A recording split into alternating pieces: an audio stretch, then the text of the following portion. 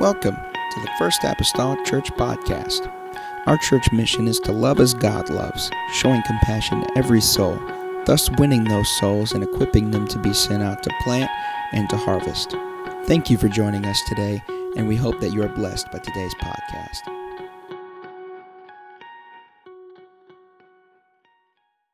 If you will, stand with me just for the reading of the Word. I want to kind of come up to speed where we left off at last time and go to the Song of Solomon. I'm going to read verses 14 and 15. 14 and 15 today. This is where we left off from last time. The Bible says, and just kind of preface this, the Shulamite is reflecting, once again, she's reflecting, having a flashback on a time before she and Solomon were married. And so she speaks here in verse number 14, actually. He speaks, he says, "O my dove, thou art in the clefts of the rock, in the secret places of the stairs. Let me see thy countenance. Let me hear thy voice. For sweet is thy voice, and thy countenance is comely. Take us the foxes, the little foxes that spoil the vines, for our vines have tender grapes." That's where we'll continue from today. Let's pray this morning. Jesus, I'm grateful, Lord, for another opportunity to be in your house, another opportunity to be able to turn my attention toward your word. God, for your word is profitable for our lives. It's profitable even for the practical things of our lives. And Lord, we may in a certain degree be turning to you this morning, God, for that area, a practical area of how some of these things can apply, God, to our homes, our marriages, our families. I pray, oh Lord, enlighten our minds. Help us, Lord, to be taught by your word and glean from it. God, and let it, Lord, make us better people, better individuals, better homes and families. I pray, God, that would make up a better church. Lord, we'll thank you and we'll praise you for it. In the lovely name of Jesus Christ, I pray, amen today. Everybody say amen. You may be seated this morning. Also, I didn't want to forget, my father-in-law is with us this morning in the house of the Lord, and we're glad to have him all the way from Tennessee here for a visit today as well. Amen. Amen.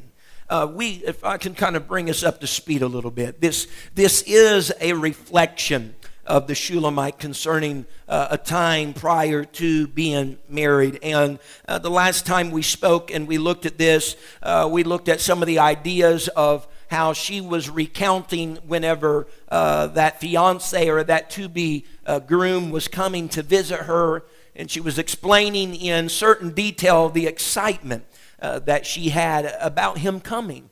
And it wasn't just her being excited, but he also was excited to see her and encounter her. And we began to speak how that excitement should not fade, should not dissipate. And in order for that to happen, it takes work. Yes, it does. It takes work to keep that fire of a marriage and a home alive. And we also began to look at how Solomon was very complimentary to her, calling her his love, his dove, and that she was comely, and how these things should not become extinct after we get married in our homes.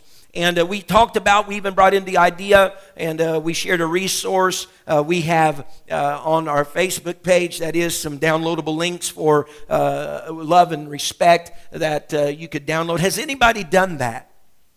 All right.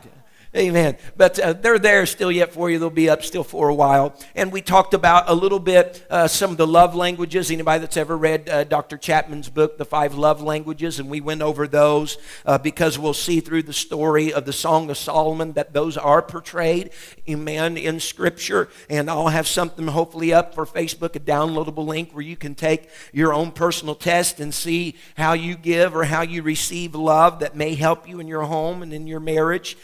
But then we come here to verse number 4 this morning. And here is Solomon again speaking in those complimentary terms to this to-be spouse. And he calls her my dove. And he calls her, she says, that thou that art in the clefts of the rock. Remember, she lived up around the Galilee area. It is a more mountainous area. Perhaps her home was stationed and in a place of more of a mountainous area. But he refers to her as a dove. Now, whenever you begin to think about the dove or the nature of a dove, the nature of the bird, you begin to think, in my estimation of a dove, of a more sweet and gentle type of disposition.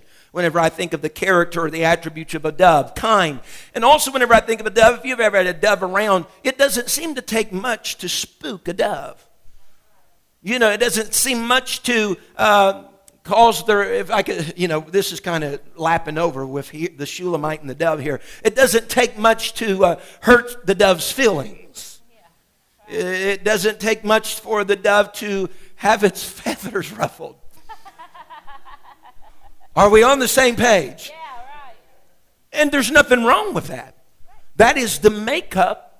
That is the way in which the dove has been formed and been created. And so he approaches her as the dove. She's in the clefts of the rock, and he's vying for her, calling her out of that place because he knows the timid character and how fragile, if you will, the dove is. And so he's calling her out of this mountainous area. So the dove, though, then looking at those attributes again, you know, kind, it seems, gentle. You know, whenever you think of a dove, and even in Scripture, the dove seems to carry that idea of a peaceable bird. Right. Amen. And I got some men here who are thinking, son, if you only knew. But peaceable, you know, the little gentle coos, the gentle coos of a dove. Really, folks, I'm telling you what. I'm glad this service ain't outside today because you'd had rocks to throw, all right? Like we had yesterday. But, you know, the gentleness, the peaceableness of the dove, it's not talking about, and I say this with all due respect, it's not talking about someone who's always on the other's case. Someone that I've heard people, you know, even bring the terminology of a nag. Right, sure. All right, peaceable, gentle, kind, sweet. And yes, we all are human. We're going to have our moments, undoubtedly, but by and large. And look, it's interesting to me. The man there that's coming to see this woman prior even to ever being married, look what he wants to do. He wants to see her. Remember, he's kind of looking through the lattice, and by no means a peeking Tom. He's just eager to spend some time with her. And he wants to see her, but look at the second part. And I don't know if sometimes that maybe this is the part that falls off after marriage. He wants to see her and he wants to hear her. This man wants to hear her. If I could even say, he wants to talk to her. Right. I know it's an idea, isn't it? He wants to communicate with her. He doesn't just want to take in her beauty with his eyes, but he wants to communicate with this one his soul loves. Now, I understand right away that there would be some women that would be getting the thermometer and get out the first aid kit if their husband just maybe honestly said, honey, I'd just like to talk to you. Yeah. Let's get him in the car and take him to the ER. There is seriously something wrong. But that shouldn't be the case. Amen. After marriage, to be able to take time just to be able to talk. And if placement in Scripture is top priority, after he said, let me see her, let me see thy countenance and let me hear thy voice, he then reiterates. And the first thing that he reiterates is not what he's seen, but what he heard. He says, for sweet is thy voice, and thy countenance is comely. He comments, the comments that he has first. If placement is priority, his comments first is upon her voice, their communication, their talk, before he comments on her beauty. And that's really important to a woman, because a woman wants to feel like she's more than just an object or something to be looked upon, but she wants to be valued and viewed as a person. And that really says a lot for him and how he viewed her, because he didn't just appreciate her for her looks, but he appreciated her for her intellect, her personality, who she was as a person. evidently valued that. And that's really important to a woman, whether she's unmarried or as a wife. It's important that she knows that her husband values her as more than just her beauty, because that will fade. You know, over time, your beauty fades. You don't stay young. You don't stay, you know, as beautiful as you once were. But as that fades, if he continues to value her as a person, she's going to keep that personality. She will keep that inside part. Right. In my opinion, they are as beautiful as they ever were. It's just that the dynamics of life take place. The things that don't stay the things that don't stay the same are just some of those exterior things. Amen. They're still the person that they always have been. Amen. For anybody that hasn't been here during Marriage Matters, my wife is up here for the purpose. Anytime she wants to interject, she may. And I ask, she has license to do so. All right? Amen. Because we want the female aspect as this as well. Amen. Because sometimes it gets hot up here without her being there. Amen.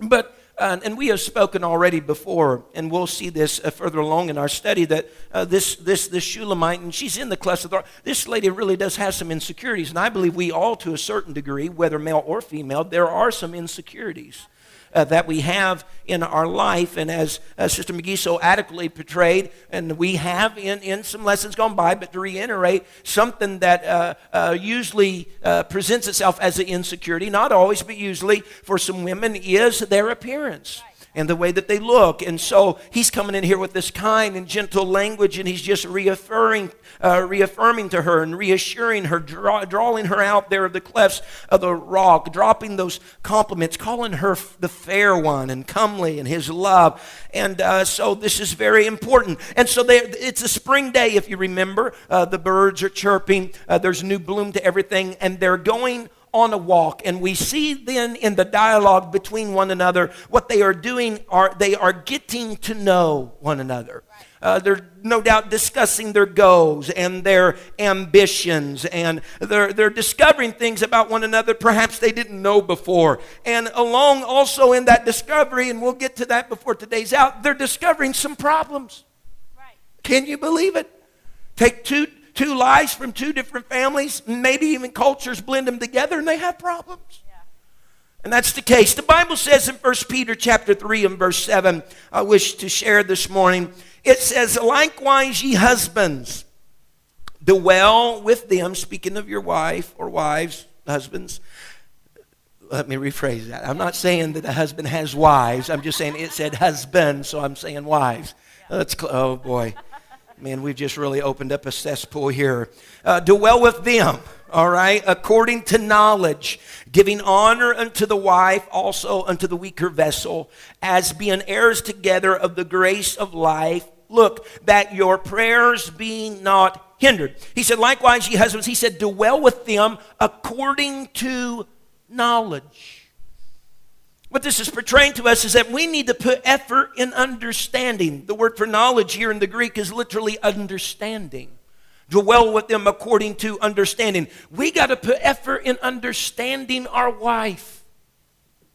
We, male or female for that matter, we need to be students of our spouse. Right. Meaning we need to learn about them. You know, I knew some things about my wife, yes, of course, before I got married. But you know what? Through time, some of the things that I knew about her, some of those things change. She has some likes and dislikes that were different than before we got married. That's right. So I can't just go in the archive of 15 years gone by and say, well, those are the same likes, those are the same dislikes. It's continuing education points, all right? You got to continue your education on your spouse, your wife, or your husband. Don't stop learning about them after you get married. That's right. Still kind of tune in to what their interests are. Dwell with them according to knowledge, because some of those interests may change. And for that matter, they may acquire some new interests.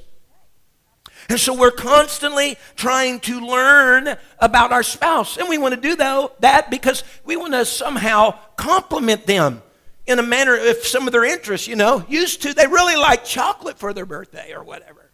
They don't like chocolate anymore. They like pink elephants with that's very brash, but what I'm saying is we must continue to learn about their interests. And something that's very important to me concerning the scripture about dwelling with them according to knowledge and giving honor unto the wife. This scripture alone tells us very plainly that what we do or don't do on the earth right here does and can affect the kingdom of God. Because he says that your prayers be not hindered. Men, this is very vitally important, that your prayers be not hindered. In other words, our prayers can possibly be hindered if we don't attempt to understand or if we dishonor our wife. Yes, right here in 1 Peter 3:7. So what we do on this earth can affect some kingdom things. Dishonoring our wives can affect our prayers. Why would you think that would be the case? This is what I would wish to postulate. Because how can you give honor to God who you can't see, if I can go along those lines? How can you give honor to a God you can't see and somehow dishonor the wife you do see when she's made in the image, Scripture says, of that God? Amen. And so we got to keep that in consideration. The Song of Solomon, here it is. And let me make one more mention concerning Peter right here. The word honor in the Greek means, this was just astounding to me early this morning as I came across this. Honor, it means a value by which the price is fixed. That was astounding to me. A value by which the price is fixed. Give honor unto your wife. A value, Brother Terry McGee, by which it's a fixed, it doesn't go up and down. Less valuable, more valuable. It's fixed. It's constant. It's the same. And so we approach her with that. Song of Solomon here, 2:15. Here comes the problem.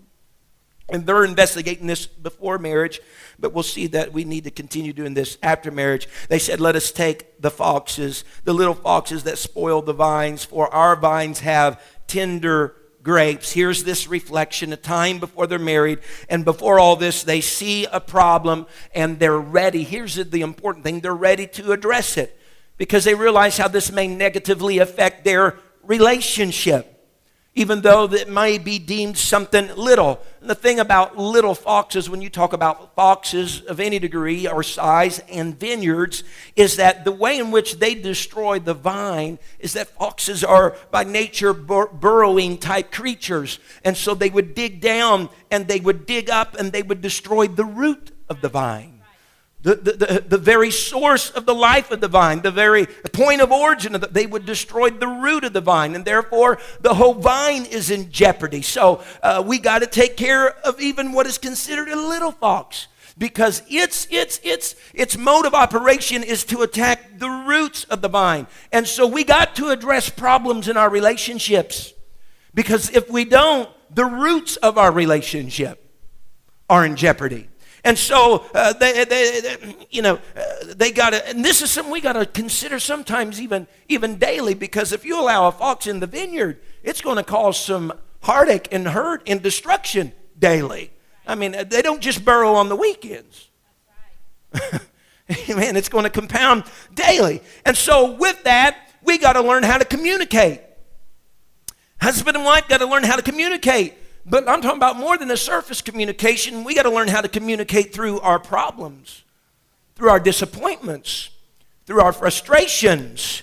And so with that being said this morning, I would like to take a practical approach first of all today. And I don't know how far we'll get, but I want to take a practical approach, just some common sense tools, if you will, and then perhaps some biblical steps on how we can communicate and work through the problems. Anybody that's ever had any type of marriage counseling for me, whether it be premarital or after the fact, some of these are going to ring a bell with you this morning, okay? So it's time for you to audit the class and take a refresher course. Amen. I would like to talk a little bit along this line. This is my subject matter for practical tools. There's going to be 12 of them. And I name it this: avoid talking to the hand because the face isn't listening. This is what I wish to talk about. Because whenever we consider married life, one of the top 5 or 10 lists is that couples have problems communicating. They have problems communicating. They have problems engaging in what would be known as a meaningful conversation. Meaningful conversation. As a matter of fact, statistics show that couples engage in meaningful conversation less than 15 minutes a week. Less than 15 minutes a week. Because meaningful conversation is more than talking about what happened in your day, what you ate for lunch, what the weather's going to be like. It even goes beyond where you may share opinions with one another. Because I understand that's a vulnerable place. Whenever a wife starts sharing her opinion and the husband shares his, it gets real vulnerable when they don't match. But your opinion's your opinion, all right? But that's a real vulnerable stage, because how can I coexist with this person that doesn't think the way I think? So that's real vulnerable. But you get into more meaningful conversations whenever you are able to talk to each other about things that disappoint you, about your feelings, about your needs. That is the tier of communication that they are speaking of, that couples less than 15 minutes per week talk about. And Pastor, when you reach a point where you're not learning of those things anymore about your spouse, because that's the person in your life that should be the most important one that you're learning about. And if you reach a point where you're not learning about them, your attention is going to be drawn somewhere. You know, it's going to be drawn somewhere.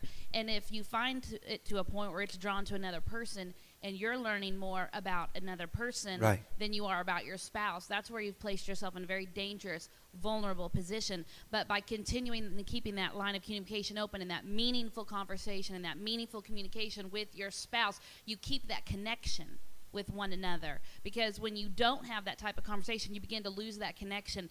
And especially as a woman, we want connections, that we thrive on relationships and closeness and interaction. And if you don't have that with your spouse, you're going to start looking for it somewhere. So it's important to maintain that, whether it be husband or wife, that we maintain that connection with our spouse. Amen. Thank you for the comment. Because there are missions sometimes that people say, well, we talk all the time. I mean, we talk all the time. And that may be true with casual conversation, but it's another thing to start expressing and discussing your needs and your desires and your disappointments. It's another whole different ballgame to get there. And so we got, though, to get to that level where we can share our feelings and our needs and to be able to actually talk through those things. And in order to get to that level of sharing needs and disappointments and desires, so on and so forth, in order to get to that tier of communication, you got to feel comfortable. I know it seems weird to say it, but you got to feel comfortable to talk about those things with that opposite sex partner. That's right. And there's got to be a trust that's in that relationship that the other one can somehow display to them that, hey, I value the way that you're feeling. I value your needs, rather than just discount them as though, well, that's just you. Well, it is them, it's their feelings, but we got to somehow make it through rocky roads to be able to validate and say, okay, I see where you're coming from. I understand what you're saying, and work through those things. So in order to do that, here's just a few tools. There's going to be 12 of them. We'll see how far we get today. Number one, whenever you enter into that mode of conversation about feelings and disappointments and desires, here's a big thing. Number one, I'll call them the 12 commandments of communication. Be sure your spouse is listening. Be sure your spouse is listening. If you're about ready to talk about a very sensitive subject and about feelings or perhaps problems or desires, be sure they are listening. And here's a good thing.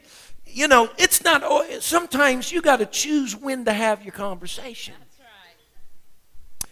You know, if you know, Mr. So-and-so just gets off work and he's already had quite a day, you can tell by the scowl on his face and the sighs as he comes in the house that it hasn't been the best of day. That might not be the most opportune time, ladies, to start talking about some other problems that's going on in the relationship and home.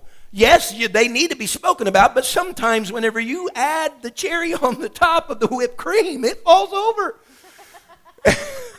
All right, so we might need to, you know, just kind of take a little bit pulse about how the atmosphere is, how the day has been for each other since we've been apart before we start getting into something, because that might eventually go somewhere where we don't want it to go.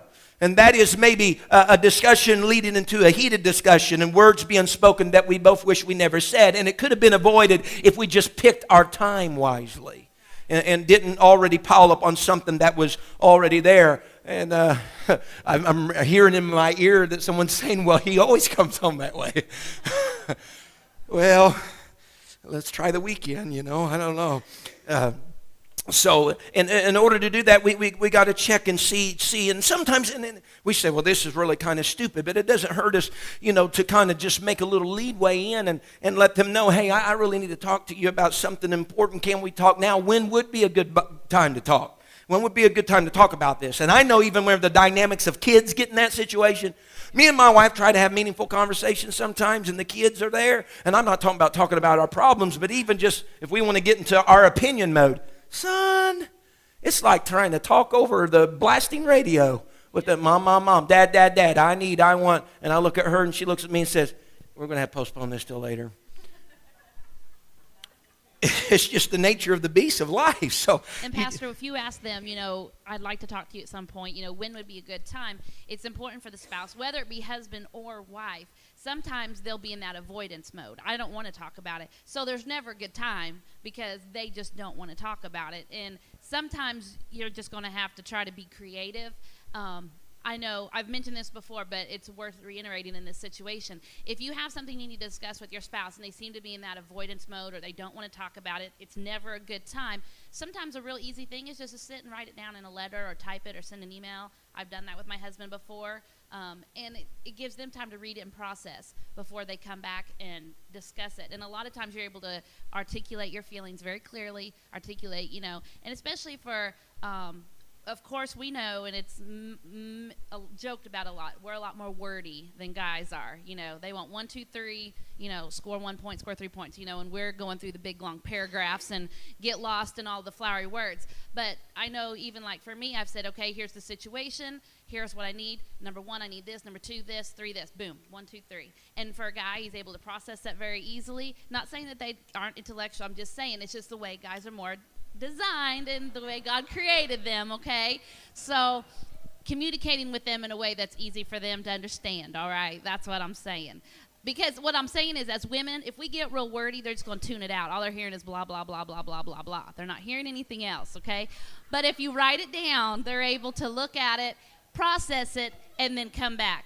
And a lot of times it's so much better for them because, especially whether it be wife or husband, if they're avoiding the issue, it's because they're afraid of it or they don't want to hear it or they don't want the fallout from it. But sometimes if you write it out and they read it, it's like, oh, this is not as bad as what I thought. Boom, they would say, okay, I understand. Thank you for sharing. Here's what I need. And it can be resolved very easily. So just having those conversations is important. But if you are in that situation of them avoiding it, then that is an option for you.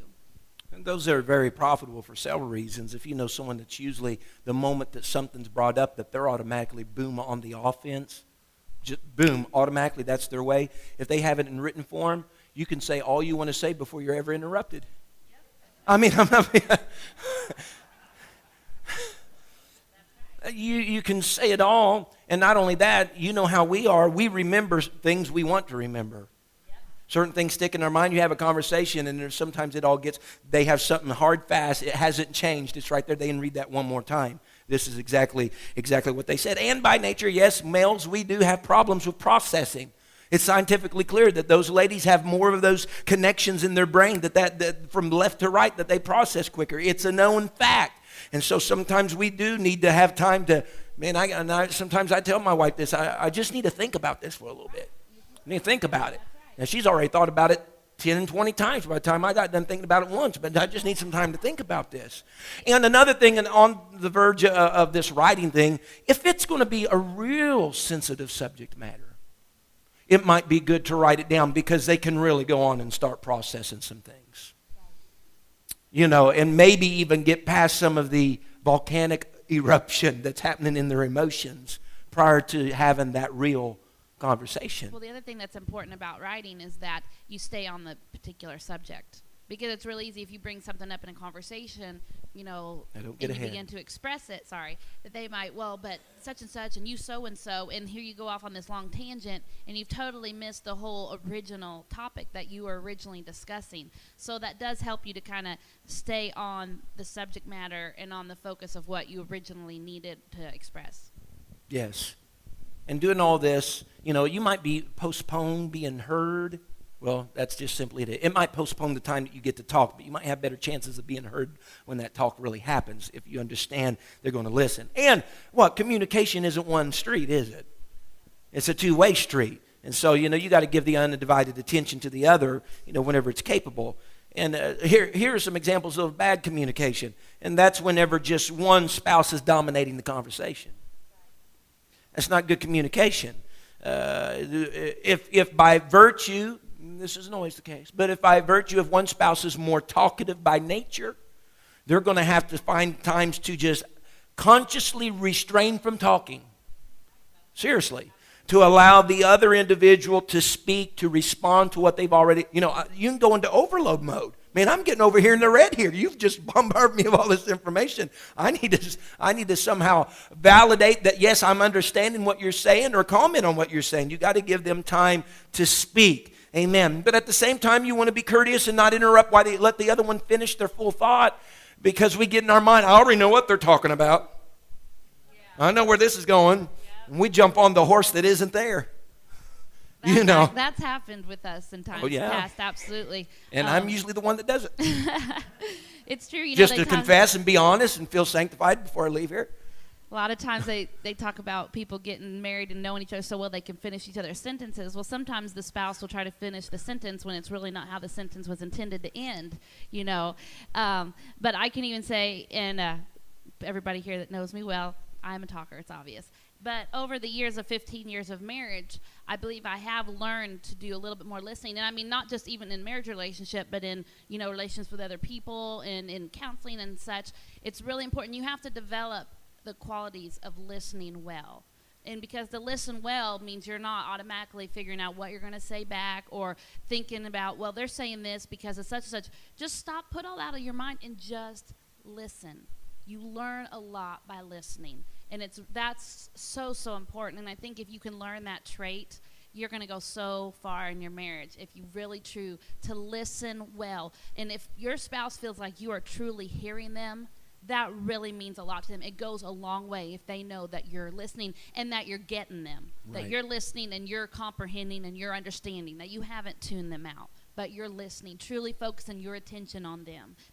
It's basically saying when you listen well, that's telling your spouse, you are important to me and I want to hear what you have to say. Right. And to do the opposite of that and to continue without giving times of someone to speak back can really prove to be counterproductive. Because whenever I'm just being bombarded, and I have no per se instance, but if that were to happen, sometimes what we do is shut down. And what you want, you're asking for this communication dialogue. You said, hey, can we talk? And then though whenever there's not given room for the other to say something, what happens? We just kind of get in our shell, our silence mode, take off, go for it, whatever, and then we don't have the interaction, so it's counterproductive. So a listener, though, we don't want to just get on the talker here. The listener can be a bad communicator. They can be listening and having they're talking a lot with that body language. They're saying a lot. Yeah, eyes are rolling, eyebrows are scrunching together. All this different things are already happening. So that can stymie good communication as well. The Bible says in Proverbs 18 and verse number 13, Sister Sheila's still with me. We get into Scripture, sis. Amen. Proverbs 18 verse 13, it says, he that answereth a matter before he heareth it.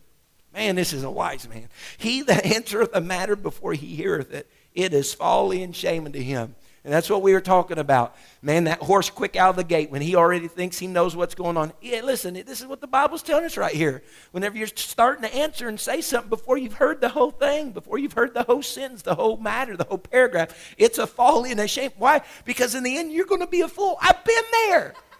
You're going to be a fool. Because you thought you knew exactly what road they were traveling, and you interjected and started saying, and they already have that look on their face saying, I wasn't even going. No, you're wrong. And you're there, you're the fool. And it's shameful. I'm telling you it is. Take my word for it.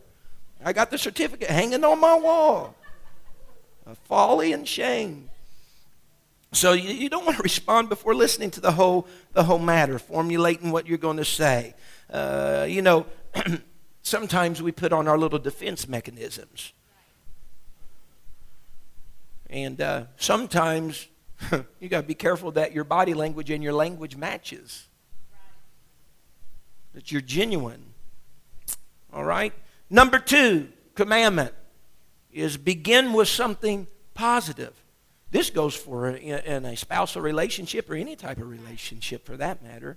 If you have a problem or something that's critical, or you have some feelings that may be a little bit negative concerning an action or inaction, sometimes it's good to approach people with something positive. Focus on something that is praiseworthy, noteworthy, that they are doing tremendous, that you love and you adore. Especially when you're going to have one of those serious conversations, it's always advisable to start with something positive. Now, I'm not saying make something up. Okay? They can tell the real and the fake. I'm not talking about making something up or trying to use that for some tool of manipulation.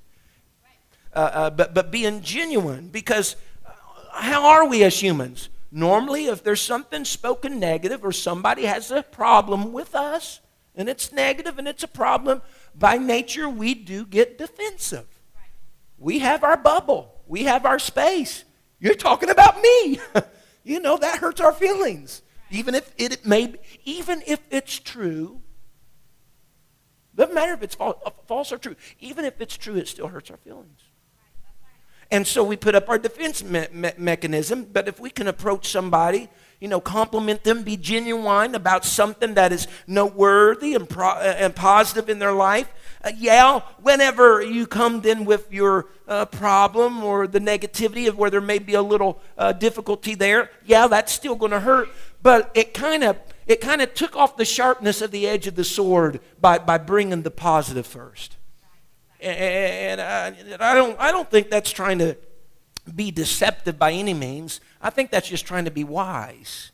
I don't think there's deception in that. You're just trying to be wise. So, because we all have times that we're going to need to express some type of dissatisfaction or something that goes on in our homes and families. Inevitably, it is going to happen. But just try to give a few words of approval prior to, don't go straight for the kill, so to speak.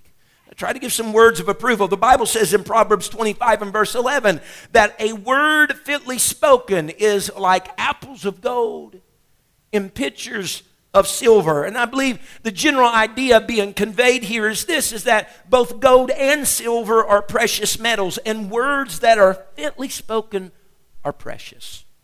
They're invaluable. You can't lay a price, amen, to them. I think it carries the term, if you will, of having some diplomacy. You've heard of that, having some diplomacy. It's in your approach and how you approach a situation. So remember that. Number 3, this is a big one. Number 3, in my opinion. In this communication about these things, do not attack the other one. And I'm not talking about a physical attack. I hope that's known, all right? But do not attack. Sometimes we go in there like we have our briefcase of a defense attorney. And we start bringing our indictments and the criminal charges and thus and so. Where were you on the 5th of, We're bringing all these indictments like a court of law. And sometimes almost come in with a self-righteous attitude as though we're flawless. I'm right, you're wrong. And that always brings for sure a defense that's automatically put up, especially whenever these type of statements come forth. You never da-da-da-da-da-da. You always, whenever you start attacking with the you statements, Sonny, the steel wall is being brought up by the other partner. Whenever you bring that home, you. They get in that frame attack mode. The best way that you can approach, in our experience, the best way you can approach, if you have a problem, my wife, and one of the reasons I have her up here is she's so good usually about coming up with illustrations off the top of her head, and that's just scraping the surface, folks. And whenever you get into that you attack mode, is don't say what maybe they may be doing or what they may not be doing, but express how you feel. I feel like sometimes that I'm always the one, or don't use always. I feel like sometimes I'm picking up things and the job just never gets done. And I'd really appreciate it if you would help, with your stuff to get it put where it needs to go. Rather than saying, you never pick up anything around this house. You just take it off, lay it down, and throw it over to the toilet and the commode. And Sister Brenda's back there saying, wow, she's clapping her hands on Marriage Matter Bible Study. Whew, hallelujah. Man, we've hit a vein now. Just a simple example. My husband is awesome about helping around the house. I'm very thankful for him. He is awesome about Here comes the problem. You see how she's doing this, the positive, and then No. This is exactly the approach that I took. He is very helpful. One of the things that he'll do, if he sees that the dishwasher needs unloaded, all the dishes are clean, and I'm doing other things, sometimes he'll go in there and unload the dishwasher. And he has done that enough that, and we have, like most ladies, we have a knife block on the counter, you know, where all the little special steak knives and cutting knives and all that go. And he kept getting the knives in the wrong slots. So I'd go to grab a knife, and it's like, they all look that's the not same what I need, to me. you know. Okay, so I was just, whenever I approached him, I told him, I said, honey, I appreciate so much you unload dishwasher. That really, really means a lot. True story. If you wouldn't mind, I'm just going to show you where these knives go, because, you know, so that you know when you get them put in there where they go. And then I related it to him to where he could understand how I felt. I said, it's kind of like the same thing how, you know, you like your shirts hung with 3 buttons buttoned and turned a certain way. Would mean a lot That's to me true. in the same way if my knives were right where I need them. True story. And I don't think I've put the knives in the block since that conversation, to tell you the truth. Yeah, he hasn't unloaded the dishwasher since. No, I'm just kidding. Not because I just avoided it, just because the opportunity hasn't arisen in order to take care of that. Hallelujah.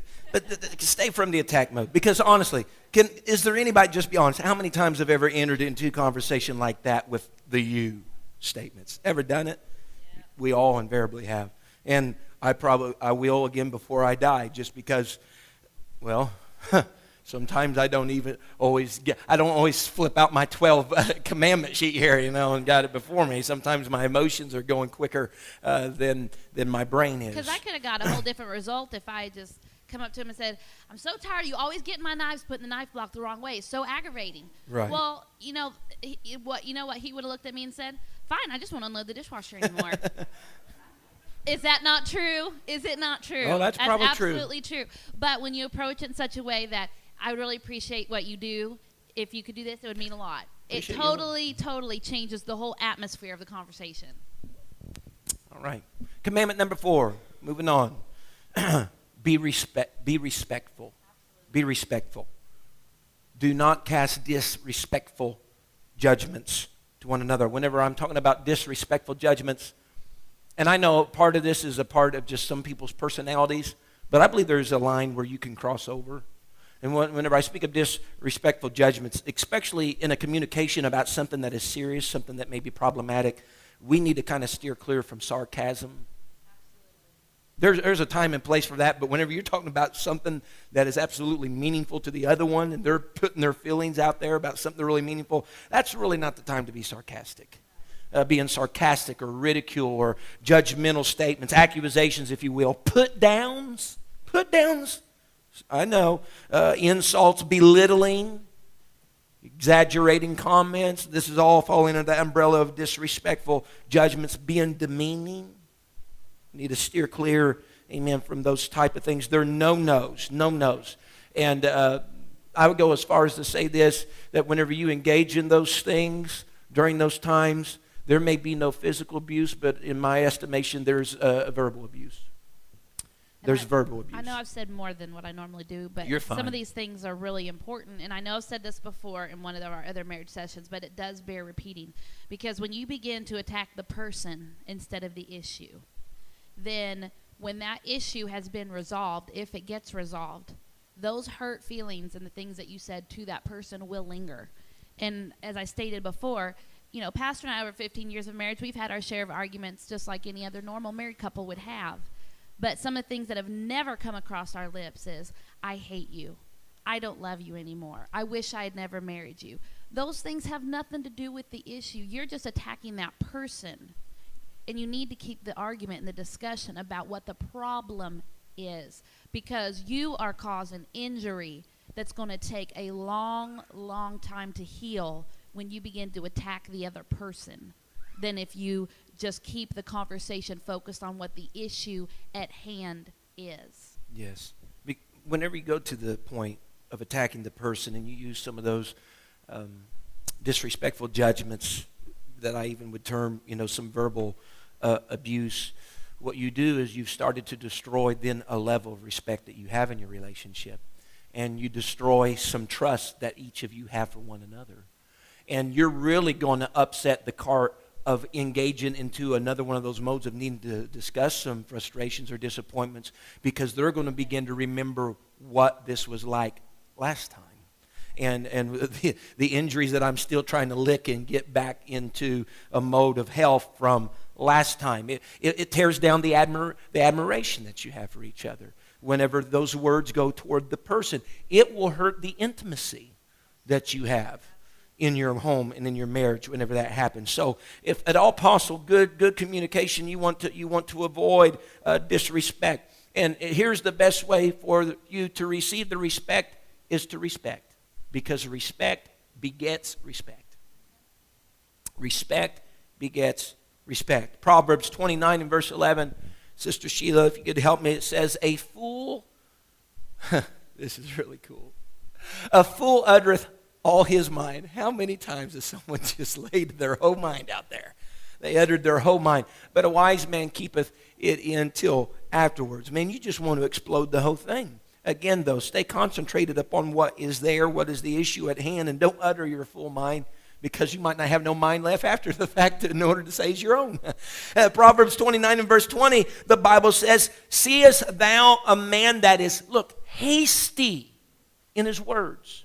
See a man that's hasty in his words. There is more hope of a fool than of him. You're quick with your words. You're hasty with your words. You don't give thought to what you're going to say. You just go say it. You need to consider that. And may I say on this particular one as well about not being disrespectful, that goes for not just speaking to them, but about them to other people. Right. You need to keep your spouse in the utmost respect in the eyes of those around you. You may have had an argument, you may have had a disagreement, and you're mad at them or whatnot, and if you go and disrespect them in front of other people and lower the opinion of other people about your spouse, when you have moved on and solved the problem and went forward, that will still be in the minds of the people whom you disrespected your spouse in front of. And they may forever on out have a lower estimation of them. And more than likely, interject to your interjection, and more than likely that's going beyond the one you told. That's right. That circle is ever widening. It's important that your intimacy of your marriage and your issues in your marriage, it's okay to seek out counseling from your pastor or whatnot. That's nothing wrong with that. But something that's held in confidence. Right. But what I'm saying is you don't go to your girlfriends and just talk all about how bad your husband is and how he just did this, and and you guys start comparing notes about how lousy your husband is. That's not wise. That's very unwise. And same thing for the husbands, obviously. But let your problems stay between the two of you. Work them out. Get them all when you're happy-go-lucky and everything's hunky-dory. No one, everybody else, they shouldn't know that you had a big blow-up, okay? And a side note to that, it's unwise on any level, but it's absolutely unwise, especially for a male maybe conveying to another female that isn't his wife concerning some problematic with his wife, or vice versa, because you are opening up the door for the enemy to siege a moment of weakness and maybe cause your marriage to fall to infidelity, an adulterous situation. And you got to protect that at the utmost. If you'll stand with me this morning, our time is run. Pardon me? Same thing for a wife to another. Right, vice versa, with just sharing that with opposite sex or same sex for that matter. You just need to safeguard that marriage and that home. Amen, and that family. Hallelujah. Can we just gather together right now in prayer together that God would just help us? Lord, I come to you this morning. I pray, God, I feel, Lord, today that this has been, Lord, profitable to our lives. It's been profitable, Lord, to our marriages and our homes. I pray, oh God, today, help us, Jesus, Lord, to, Lord, take some of these, Lord, practical tools, God, and apply them, Lord, in our lives. I think, Lord, it will help us, Lord, in our marriages and our homes. I think, Lord, it will help our families, God, that we can continue to grow together and learn, oh Lord, of each other. I pray, oh Lord, today, God, I'm asking again, as I have, Lord, perhaps every time that we have ended one of these sessions of Marriage Matters, I pray, Lord, for a hedge of protection around about the family, a hedge of protection around about the marriages, oh Lord Jesus. God, these godly marriages that have been instituted by you, that no man can put asunder. I pray, oh Lord, keep them, Lord, together. Let you be, Lord, that third cord in their life that is not quickly broken, that we can grow, Lord, with each other and grow in God, Lord, with each other, God. And they'll make great churches, Lord God, for other homes and families that may be deranged, Lord, to be able to come to and find a safe arbor of hope, God, for their own personal lives. God, anoint us, Lord Jesus, today and strengthen us. I pray, God, as we go our separate ways, Lord, that we can come back here this evening with a mind that is focused upon you and devoted to you, ready to see, God, what you would have for us, Lord, through your word. In the name of Jesus Christ that I pray. Amen and amen. Thank you for listening. If you would like more information about our services and activities, you can find us on Facebook, Instagram, and Twitter with the username FACMC. Again, that's FACMC. Thank you, and have a blessed day.